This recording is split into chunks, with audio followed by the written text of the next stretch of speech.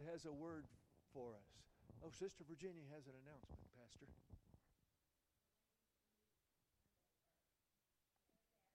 This coming Saturday?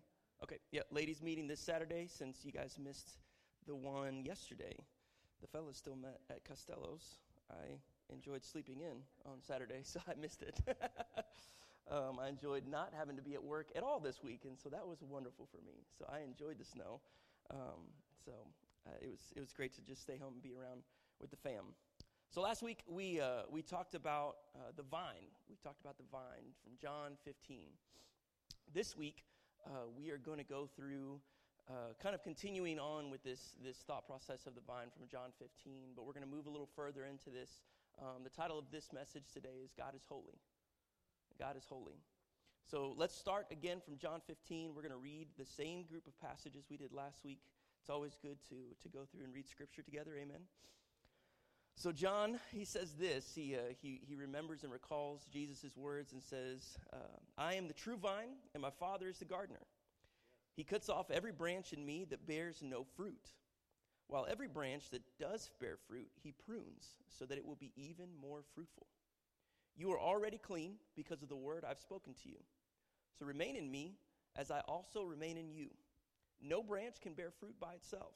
It must remain in the vine. Neither can you bear fruit unless you remain in me. I am the vine, you are the branches. If you remain in me and I in you, you will bear much fruit. Apart from me, you can do nothing. If you do not remain in me, you are like a branch that is thrown away and withers. Such branches are picked up, thrown into the fire, and burned. If you remain in me, and my words remain in you, ask whatever you wish, and it will be done for you. This is to my Father's glory, that you bear much fruit, showing yourselves to be my disciples. As the Father has loved me, so I have loved you. Now remain in my love. If you keep my commands, you will remain in my love, just as I have kept my Father's commands and remain in his love. I have told you this so that my joy may be in you and that your joy may be complete. My command is this: love each other as I have loved you. Greater love has no one than this, to lay down one's life for one's friends. You are my friends, if you do what I command. Yes. I no longer call you servants, because a servant does not know his master's business. Instead, I've called you friends, for everything that I learned from my Father I have made known to you. You did not choose me, but I chose you and appointed you so that you might go and bear fruit that will last. And so whatever you ask in my name, the Father will give you. This is my command: love each other. Amen. Father, thank you so much for your word and for sending your Son to come and live a life that reflects that of what you want us to live here on earth. Thank you for the Bible and for all these different men and women who lived lives that were pursuing you. Thank you that we have time and time again, example after example of people who were imperfect, of your grace and your mercy being displayed, and for making a way of salvation for us through Christ Jesus. Holy Spirit, you're welcome in this place. Come and move, convict our hearts, highlight the things from these passages that we need to really reflect on and actually take home with us and practice in our daily lives. Let us not be pew potatoes, just people who come to church and just listen to someone speak, but remain unchanged in our lives. Lord, let us be so in love with you that we pursue transformation of ourselves, not hoping that our behavior can change the word that's in Scripture, but that your Scripture can change the heart.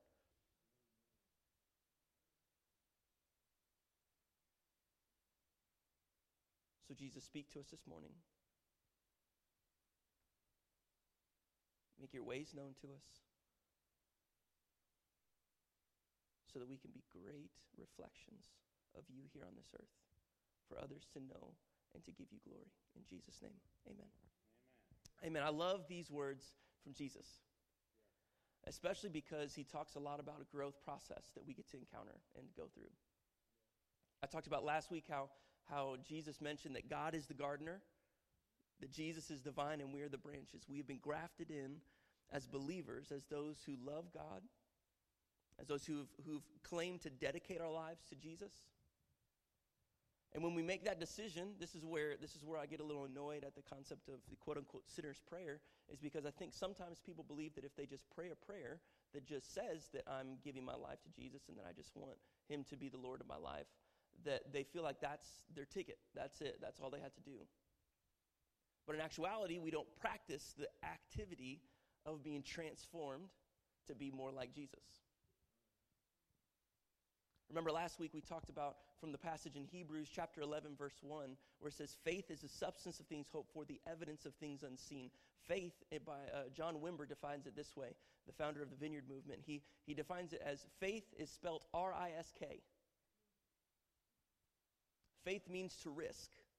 It means you have to step out and you have to actually do things that the Bible talks about. You have to do things that also makes you uncomfortable. You have to go through processes that could be aggravating and agitating because we're dying to ourselves. 3 weeks ago, I talked about picking up your cross so that you can follow after Jesus. This is an important aspect of our lives that we have to lay down our own ambitions many times and realize that if we truly want to have Jesus as Lord of our lives, it's not the dictator of our lives, but someone that we can work with in tandem, but we become more like, then we truly need to be evaluators of our own lives.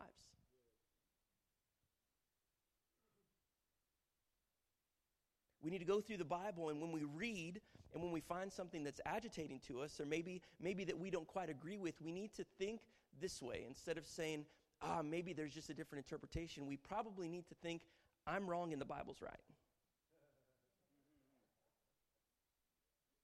Again, that's a process that we've talked about called eisegesis, when you read your own self into Scripture and you try to redefine things based on your own interpretation instead of allowing the Bible to interpret the way that we're supposed to live. And so Jesus talks about this. He says, I am the vine, my Father's the gardener, and you're the branch. So if you are in me, those who remain in me, they will be pruned. They will go through pruning processes. That means anything that's a part of that branch, anything that's there that could be taken away from the overall health and well-being of that plant, it will be pruned away. It'll be cut away. It'll be taken apart so that the plant can thrive in a much greater capacity. Sometimes we're going to go through processes of having to be reevaluated and have to get rid of some things inside of us so that we can have greater growth.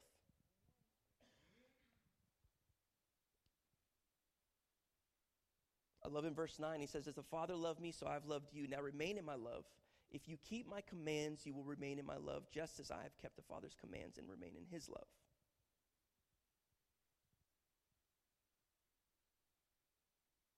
Verse 14, you are my friends if you do what I command.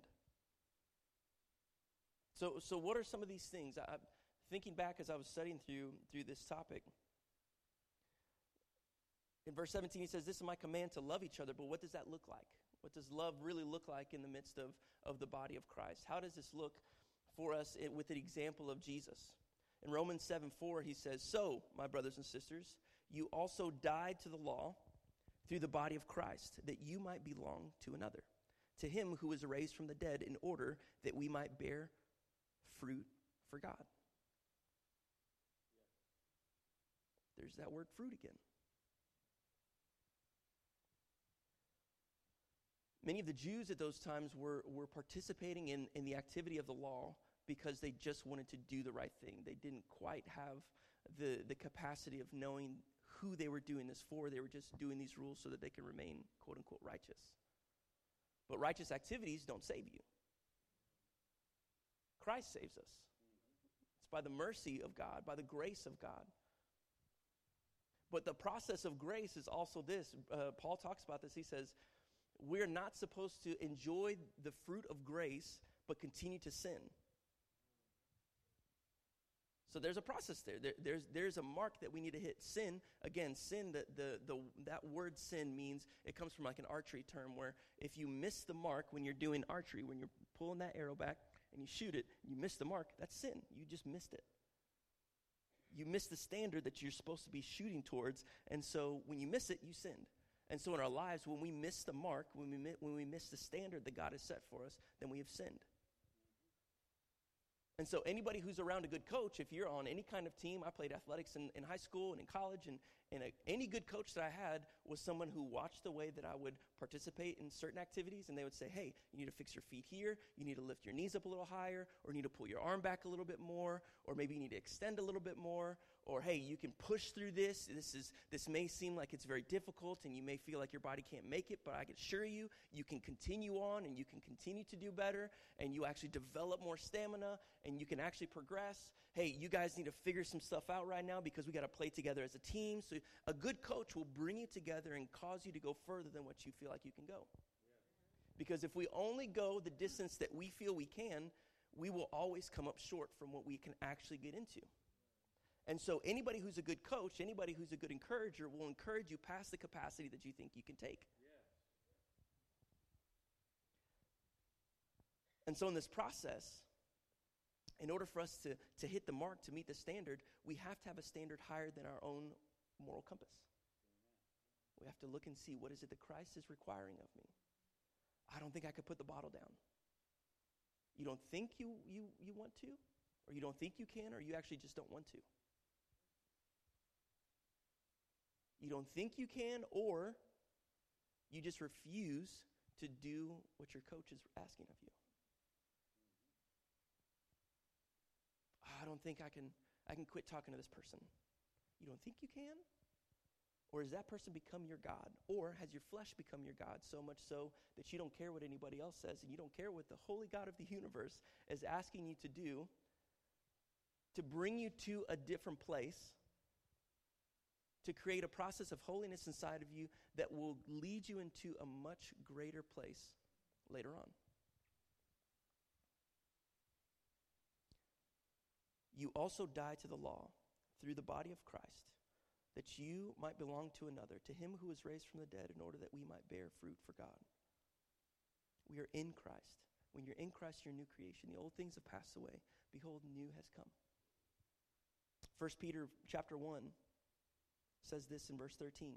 Therefore, with minds that are alert and fully sober, set your hope on the grace to be brought to you when Jesus Christ is revealed at his coming. As obedient children, do not conform to the evil desires you had when you lived in ignorance. What is he talking about ignorance? What is that ignorance? Ignorance is living in sin and being unaware of the salvation that Jesus can truly offer you. Being aware, because there's a difference between hearing stories about Jesus Christ that many people do in America now these days. I mean, there are all kinds of different movies or TV shows. I mean, Jesus Christ is used as a curse word just in itself. So you've heard Jesus Christ, the name. It's one thing to just hear the name, but it's another thing to understand the weightiness that name carries. It's another thing to know the true sacrifice that he made for you and to feel the weight of your sin and to know that you cannot overcome sin on your own, that you needed a Savior. And so look, don't conform to the evil desires you had when you lived in ignorance, but just as he who called you is holy, so be holy in all you do. For it is written, this comes from Leviticus, be holy because I am holy. Since you call on a Father who judges each person's work impartially, live out your time as foreigners here in reverent fear. For you know that it was not with perishable things such as silver or gold that you were redeemed from the empty way of life handed down to you from your ancestors, but with the precious blood of Christ, a lamb without blemish or defect. He was chosen before the creation of the world, but was revealed in these last times for your sake. Through him you believe in God, who raised him from the dead and glorified him. And so your faith and hope are in God. Now that you have purified yourselves by obeying the truth, so that you have sincere love for each other, love one another deeply from the heart. I love that he talks first and foremost about holiness before he talks about love. I love that. I was listening to a guy named Nathan Finocchio speak last night on one of his messages, and he brought up a fact that I thought was super interesting. He said the word holy is in the Bible as describing God. The Bible describes God as holy over 400 times. God is described as love twice in 1 John.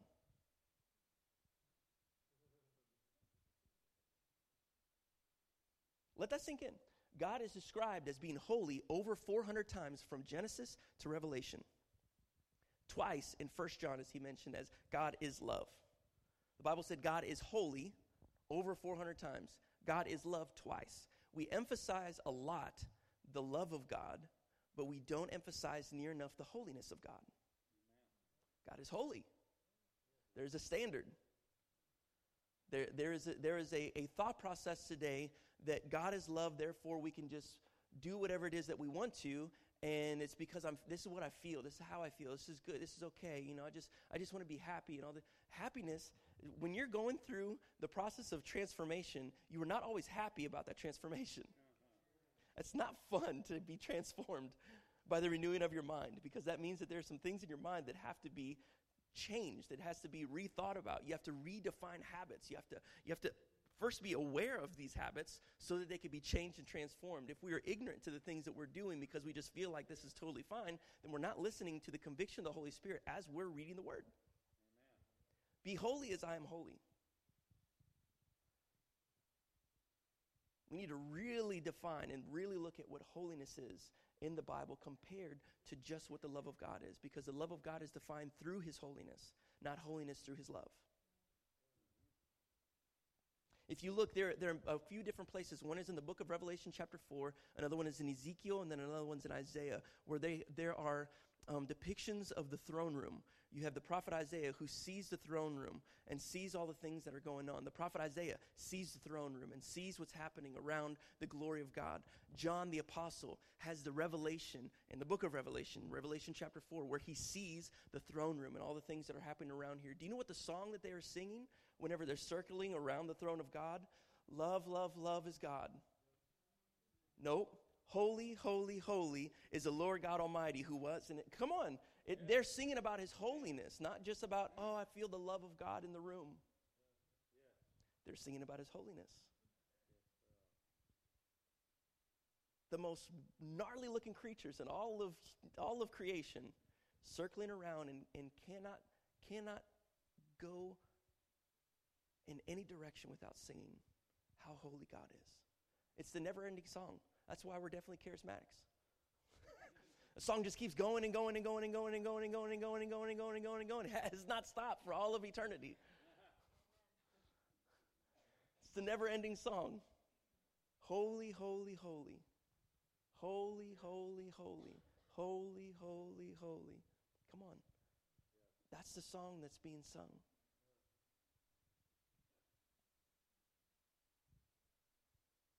For you know that it was not with perishable things such as silver or gold that you were redeemed from the empty way of life handed down to you from your ancestors. Verse 22 says this, now that you have purified yourselves by obeying the truth, so that you have sincere love for each other, love one another deeply from the heart. For you have been born again, not of perishable seed, but of imperishable, through the living and enduring word of God. For all people are like grass, and all their glory is like flowers of the field. The grass withers, and the flowers fall. But the word of the Lord endures forever. And this is the word that was preached to you. Amen.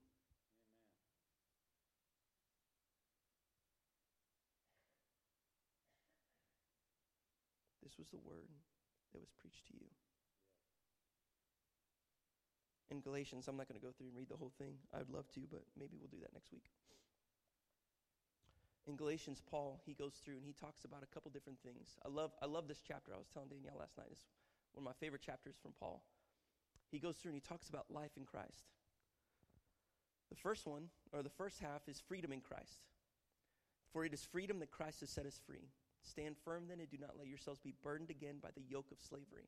Slavery of sin, slavery of shame, slavery of regret. Don't be enslaved by these things, but be transformed because you have been set free. It is for freedom, so that you can live in freedom, that Christ set us free. It is not for bondage that Christ set us free. Many times whenever some people enter into a process of going to church after not being in church, they get very excited and then they start just trying to follow just a bunch of rules instead of trying to redefine what their heart is actually doing. It's not about rule following.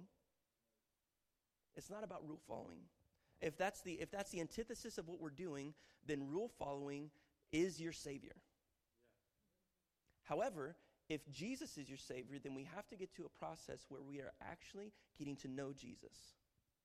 And in the process of getting to know him, you will start to find out what his preferences are, and you'll start to find out some things that aggravate him about you, some things about your behavior, some things about your life that are not quite the way that he wants to experience having someone who's supposed to be intimate with him act and react. For those of you guys who have ever been in a relationship, you know that when you are with somebody, you are not the perfect vessel for them. You don't just do every single thing exactly the way that they want you to every single time that you open your mouth or every time you do an activity. There's a process of learning their preferences, learning what makes them happy, learning what aggravates them, learning how to speak with them, learning what not to say. You going through, I don't think that process will ever end. I don't think that process will ever end. I've been married now for a little while, and we still are just going through all different kinds of things. Hey, we need to work on this. Hey, there's some things that I don't like the way that you said that. Well, I don't like the way that you treated me here. Okay, well, let's figure out what's going on inside of our hearts in the midst of these circumstances and situations and see why was it that I reacted this way? Why was it that you spoke to me like that? So you're growing and you're learning, and so this process of knowing someone means that you're going to be constantly changed and transformed. You always have to be on guard. You always have to be walking with love in mind, and that love is a holy reverence for that person. Yeah. And so who is the most holy? Who has the greatest standard? Who has the greatest way of doing things? It's Jesus.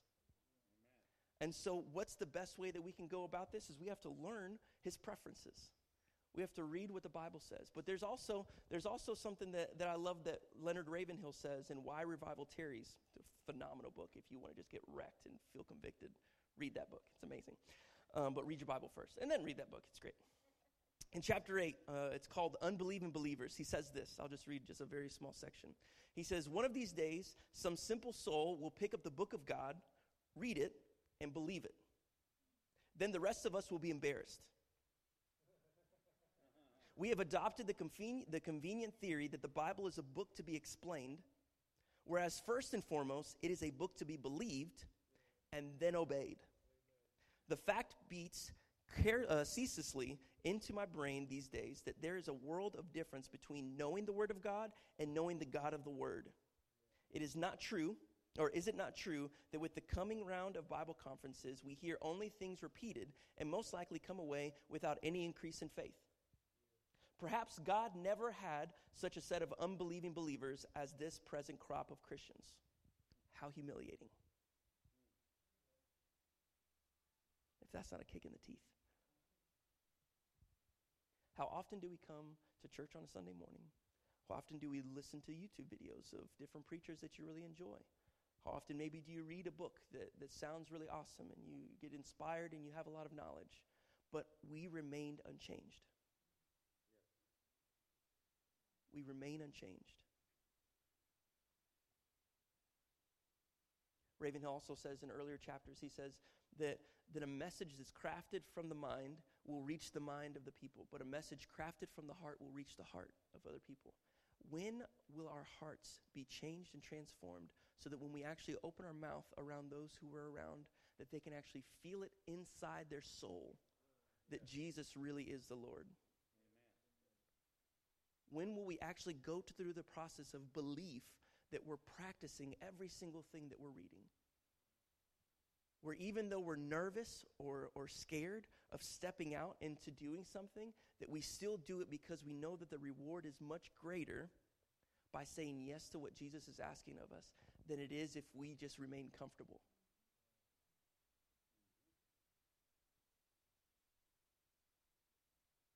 Comfortability kills faith in many occasions.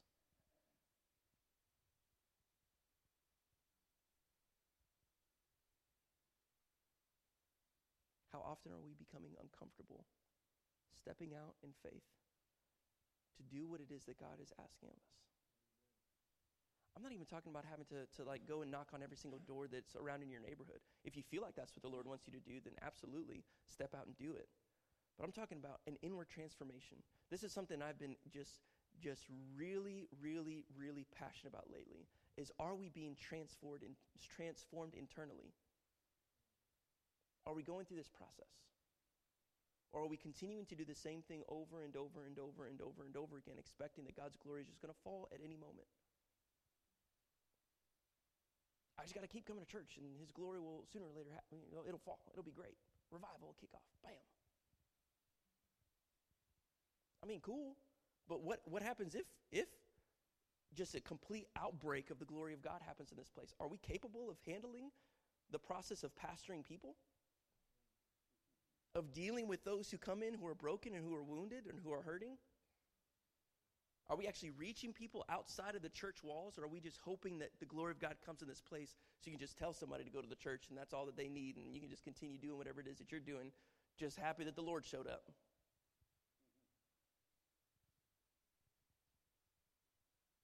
Revival happens here first before it happens here.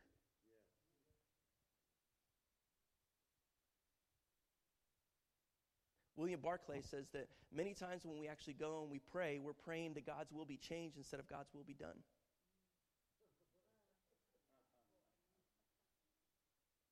How many of us are when we go to the process of saying, I'm going to the throne room today, we're just praying that his will is changed. We just pray that he does your bidding.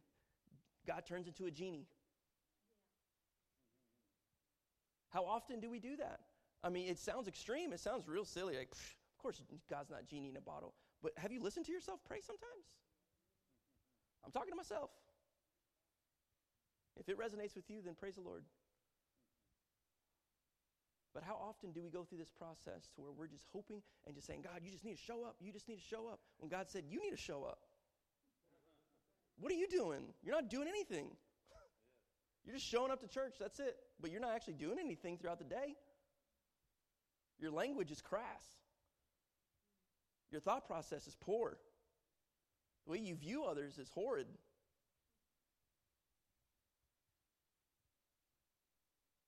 Your midnight musings are perverse. Ooh, it's quiet. Come on. I'm not trying to come down on us. I'm trying to give us an encouragement of saying that there is more to this faith than standing here and hoping that God's glory comes just like he did at Brownsville. Do you know what was happening before at Brownsville too? There were people who were a part of that leadership committee who were tired of the status quo, and they were seeking after a move of God. They were seeking after something to happen because they knew that there was more than just a Sunday morning service. John Kilpatrick, he was wore out and he was a burnout pastor. Steve Hill was a burnout evangelist. Desperate for something to happen. Are we desperate for something to happen, or are we just satisfied with the status quo?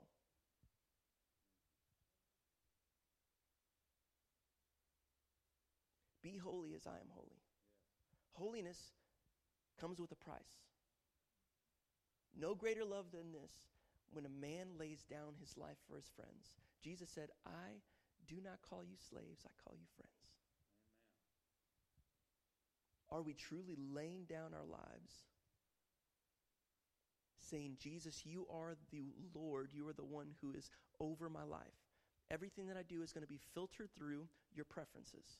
Everything I do is going to be filtered through transformation through your standard and not my own standard for myself.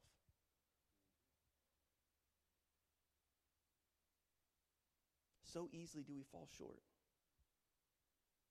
So easily do we manipulate and make room for sin in our own minds, in our own hearts. For some of us, it's because no one else is looking, and it's very easy to do that. Maybe someone's not keeping you accountable, and you're just a pathological liar because you can just get away with it. You just feel like no one's going to call you on it, so you're fine just doing that.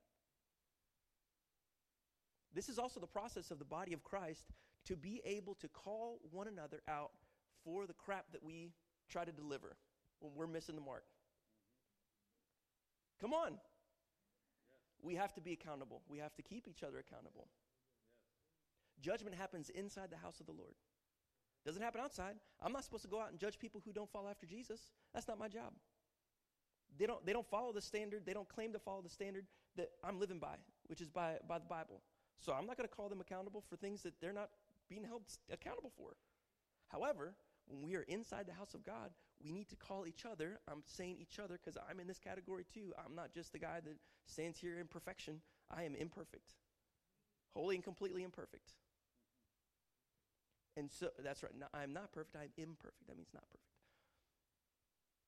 So that means that we need to be able to call each other into accountability when we see that we're not hitting the mark, when we've missed the standard. Something that I really enjoyed about being a part of a team whenever I was playing athletics is that we were able to call each other out on the field as well. We were able to point out, hey, I see that you missed this block. What was going on with this? This guy got in on this hole over here. Not supposed to happen. He's supposed to block that guy here. Hey, I saw that you missed your route. We need to make sure we do this. Oh, I missed my read. This was actually a different defense. I'm sorry. We need to be able to call each other out and call each other higher. That doesn't mean we don't do it in love. There's definitely a loving way that we can go about this, and we don't need to chastise people for something many times that they know that they were wrong. But can we walk these things out in humility and holiness? Jesus didn't shy away from conflict. Jesus didn't shy away from tough issues. Yet, he was extremely holy in all the things that he did. Also, Jesus didn't feel like he needed to go and hang out with sinners. Sinners wanted to come and hang out with him. Listen to that. Hold on.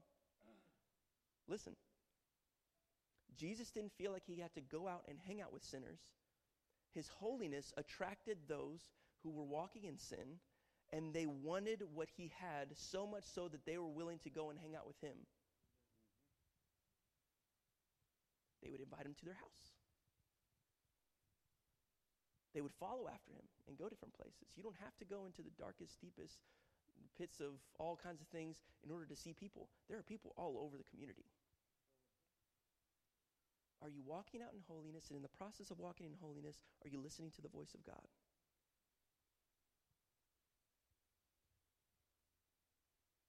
And when you hear his voice, are you obeying it? It's one thing to hear God. It's another thing to obey. It's great to know Scripture. It's great to read Scripture. But if you're not applying it, it doesn't matter that you know all the Bible, memorized frontwards and backwards. I mean, the devil knew the Bible. He talked to Jesus about it. You don't believe me? Read Matthew chapter 4.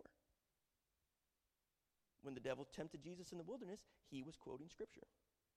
The devil knows the Bible.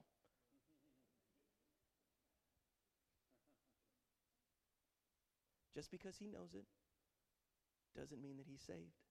Doesn't mean that he's obeying it. You can know all the Scripture in the world, but if you don't lift a finger and you don't move a muscle, you don't take a step forward, and you don't walk out in what God is asking you to, then it doesn't matter at all that you know Scripture. It doesn't matter at all that you come to church every Sunday. It doesn't matter at all that you raised your hands during worship. If you are not obeying what his word says, you are not following after Jesus. You are a poser. I have been guilty plenty of times of being a poser. Coming to church on a Sunday and living however I want to on another day. It's easy to do, especially when you're not around certain people who can keep you accountable. Very, very, very easy to do. However, if you realize that the holy God is living inside of you through the gift of the Holy Spirit that he has sent, then you have a realization that he is with you at every single step of the way. And so if he is holy and you want to please the one who you're supposed to be having a relationship with, then we need to be able to walk out our salvation, our becoming sanctified, our sanctified self and becoming sanctified in fear and trembling. Walk out your salvation in fear and trembling. That doesn't mean that I'm terrified for my life, but it means that I have a reverence for God. It means that same thing as if you had a bonfire in the middle of this place right here. Anybody ever been to a bonfire before? They're amazing, especially if you have a really big one. It's awesome to look at. I mean, I could just stare at a fire for hours and hours and hours, and nothing else is happening. It's like, this is the best thing ever. This is so fun.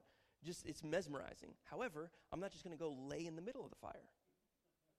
You know why? I'm not an idiot.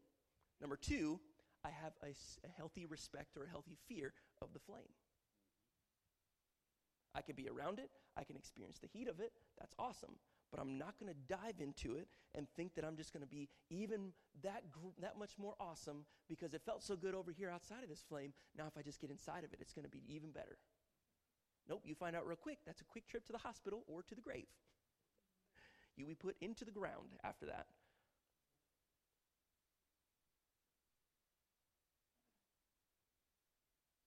We have to have a healthy respect and a healthy fear, reverence for God. His holiness is greater than what our human bodies have been able to meet because we have not hit the standard. We cannot hit the standard on our own. And if we attempt to define that for ourselves, it's like we're getting into the middle of the bonfire saying that I'm completely safe because I've defined this flame. You haven't defined the flame. You may have started the fire. You may have been around it, but that doesn't mean that you have the power of the flame. We have to have a holy reverence and respect for the power and the glory of God. In the sense that we can be around it, we can be by it, we can be mesmerized by it. But we know that we are not the flame itself. Whenever I walk away from the bonfire, it is no longer warm. So I need the flame to stay warm. If you walk away from the standard and from the holiness of who God is, then you'll start to find that there's a lot more cool atmosphere that you will be a part of that will not be comfortable for you because you're trying to define things for yourself, saying that you are warm enough without the flame. You want Jesus? You have to be by it. But you cannot be the flame. You have to be fearful and reverent of his holiness and his righteousness.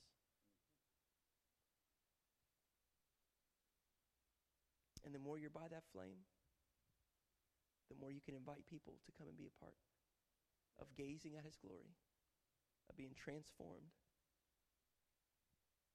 by who he is, not because of who you are.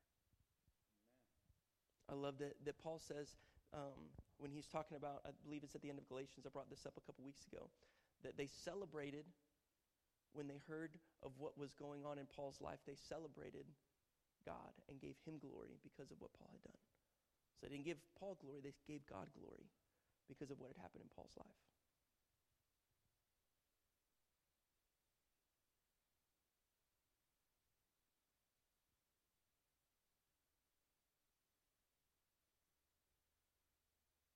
How many times are we doing things, having a conversation with somebody, and they give God glory because of the testimony that you've shared with them? How often do people say, man, I just feel so much more closer to God after this conversation? I just feel like the Holy Spirit really unveiled some things through you to me. Where you didn't get the praise, but God got all the glory.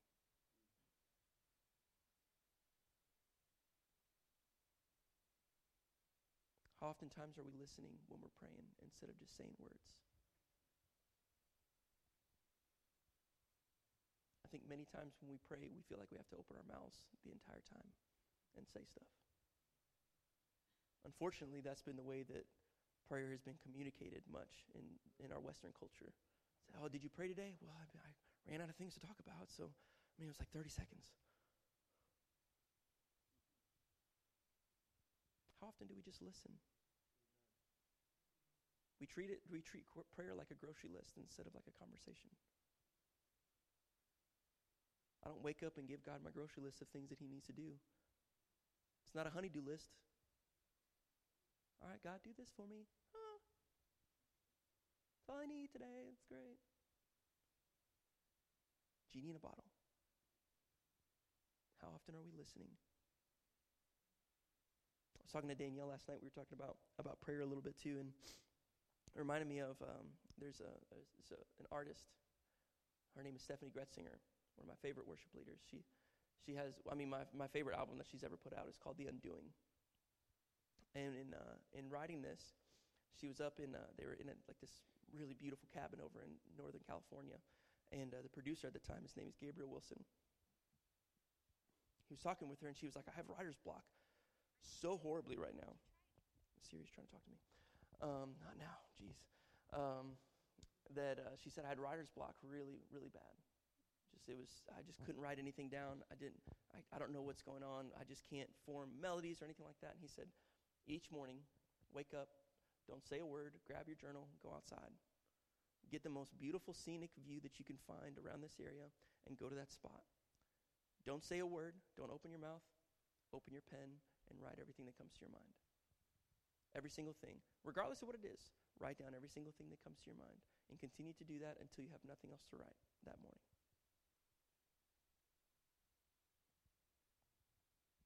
And then read it back.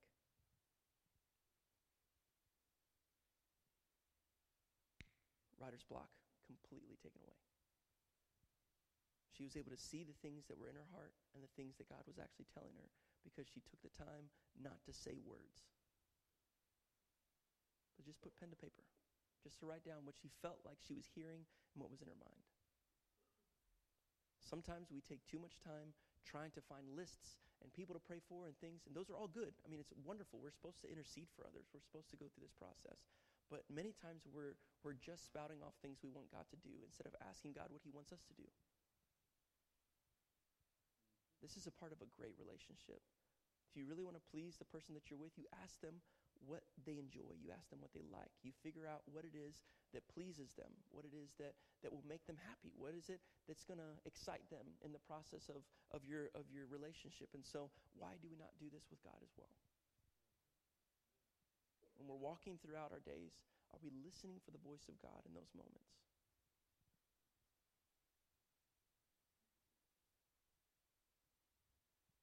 God is holy. God is holy. So be holy as God is holy.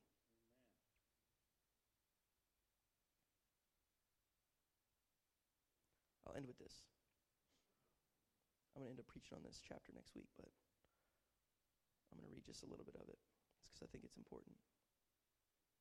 So that first half of chapter 5 talks about being free in Christ. The second half is life by the Spirit.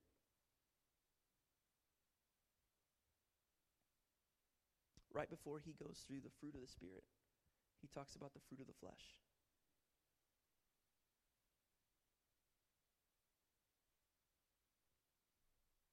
Verse 24, he says this: "Those who belong to Christ Jesus have crucified the flesh with its passions and desires. Since we live by the Spirit, let us keep in step with the Spirit. Let us not become conceited, provoking and envying each other."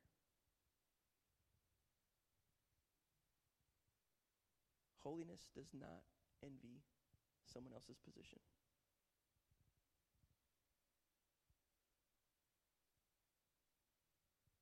Holiness does not envy or provoke or anything like that.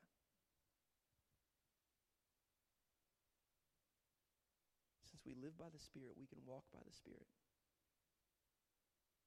Those who walk by the Spirit do not fulfill the desires of the flesh. Because the things that the flesh wants and the Spirit wants are opposite of one another.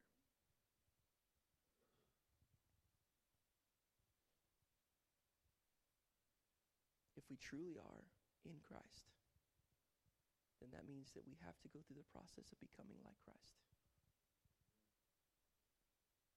When a branch is connected to the vine, that means that all the nutrients that the branch gets is not from the branch's capabilities of just absorbing it from the air.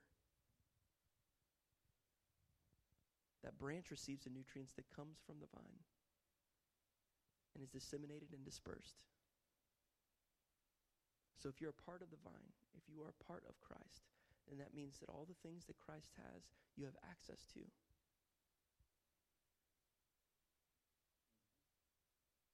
The holiness that Jesus walks in, you can also walk out in the process of becoming more and more holy. But we have to be intentional. We have to be intentional about walking out in this holiness by knowing who we are connected to and we are connected with. Jesus is very merciful. He's very gracious. He'll take you through a beautiful process of becoming more and more holy. He's not just going to dump every single thing that you need to have all in one shot. But what he will do is he'll take you through little by little, piece by piece, in ways that you may feel like it's overwhelming, but it's just what you need. It's just the thing that you need at that point in time. so that you can work on that specific area that prepares you for the next process of transformation. Paul says, offer your bodies as a living sacrifice. That's why whenever you get saved, you're not met with a shotgun at the altar. Come on.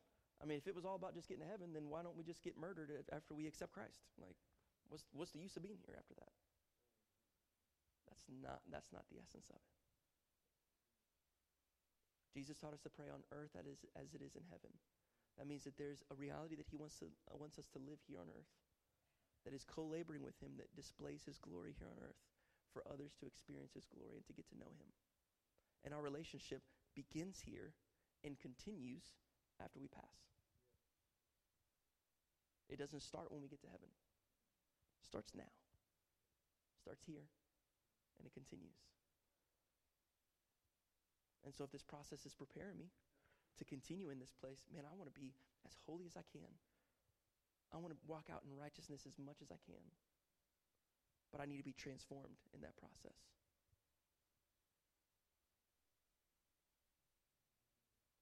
This is not a fast food religion. This is a fine gourmet meal. There's a lot of process, a lot of prep work that goes into this. But the beautiful thing is that at the Last Supper, when we get to the place where we are finally with Christ, my goodness, that meal is going to be delicious. Because the fruit of our lives will be on display.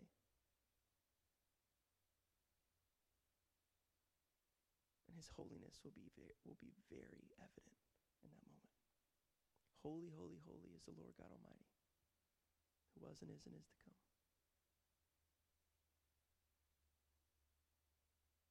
So my challenge to you this morning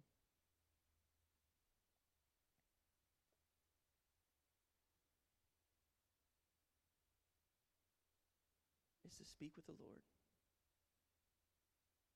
Speak with the Lord truly. Have conversations with him and listen.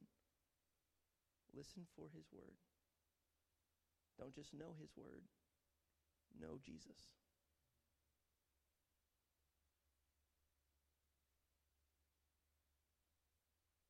Don't just listen to sermons.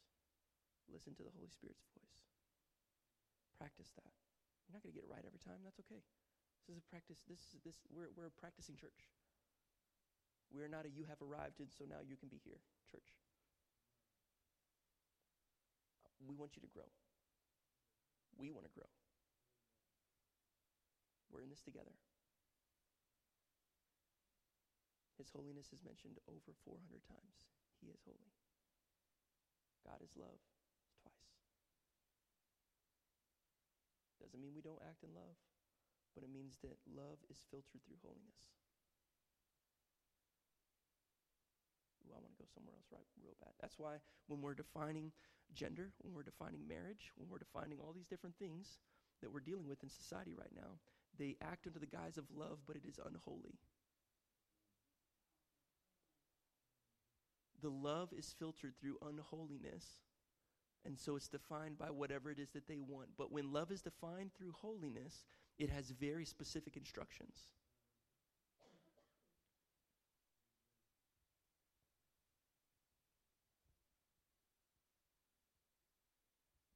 I'm going to step down off that. Step off to the side. I can go on for about 30 more minutes with that whole conversation. That's for another day. Love is defined through holiness. And so if you are walking out, even in friendships, if you're walking out in friendships and you say, oh, I'm just loving them, are you really loving them, or are you calling them to a higher standard in holiness? And that's why I'm loving them in the midst of this, is that through holiness, I'm calling them into this in love, because God is love, because God is holy. We need to be full of reverence when we approach God, knowing that a holy God. When Moses had the presence of God in the midst of his face, in the midst of the mountain, when he walked up and the bush was on fire, he took off his sandals and was like, I'm on holy ground. Because the presence of God is so much more important in holiness. He didn't say, oh, wow, I'm taking off my sandals. I feel the love in the room. His holiness. His holiness. Be holy as I am holy. Let's stand this morning.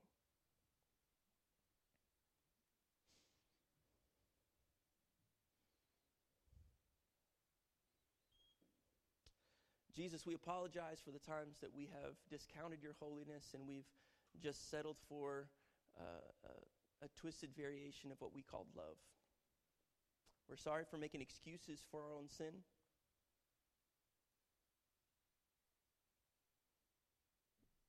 We're sorry for the times that we have taken advantage of your grace by continuing in certain things. Lord, convict our hearts, transform our minds, bring to light those things that we're struggling with and we're dealing with. Give us confidence in the midst of that to where, yes, we feel the weightiness of the sin, but we also feel the cleansing of your blood.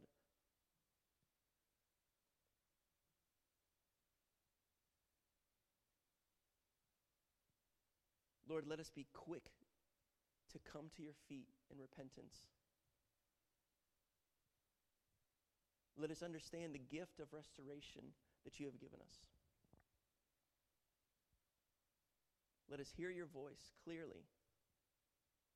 Let us study your word not just so that we can have head knowledge, but so we can know intentionally what you're asking of us. Lord, as we open our mouths, let us be reminded of your words and how you treated others. Let us rise to the standard that you've called us to. And let us be humble in the process, as we most assuredly will make mistakes in the process. Thank you that you are loving. Thank you that you're gracious. Thank you that you're righteous, that you're holy, that you're pure, that you're wonderful.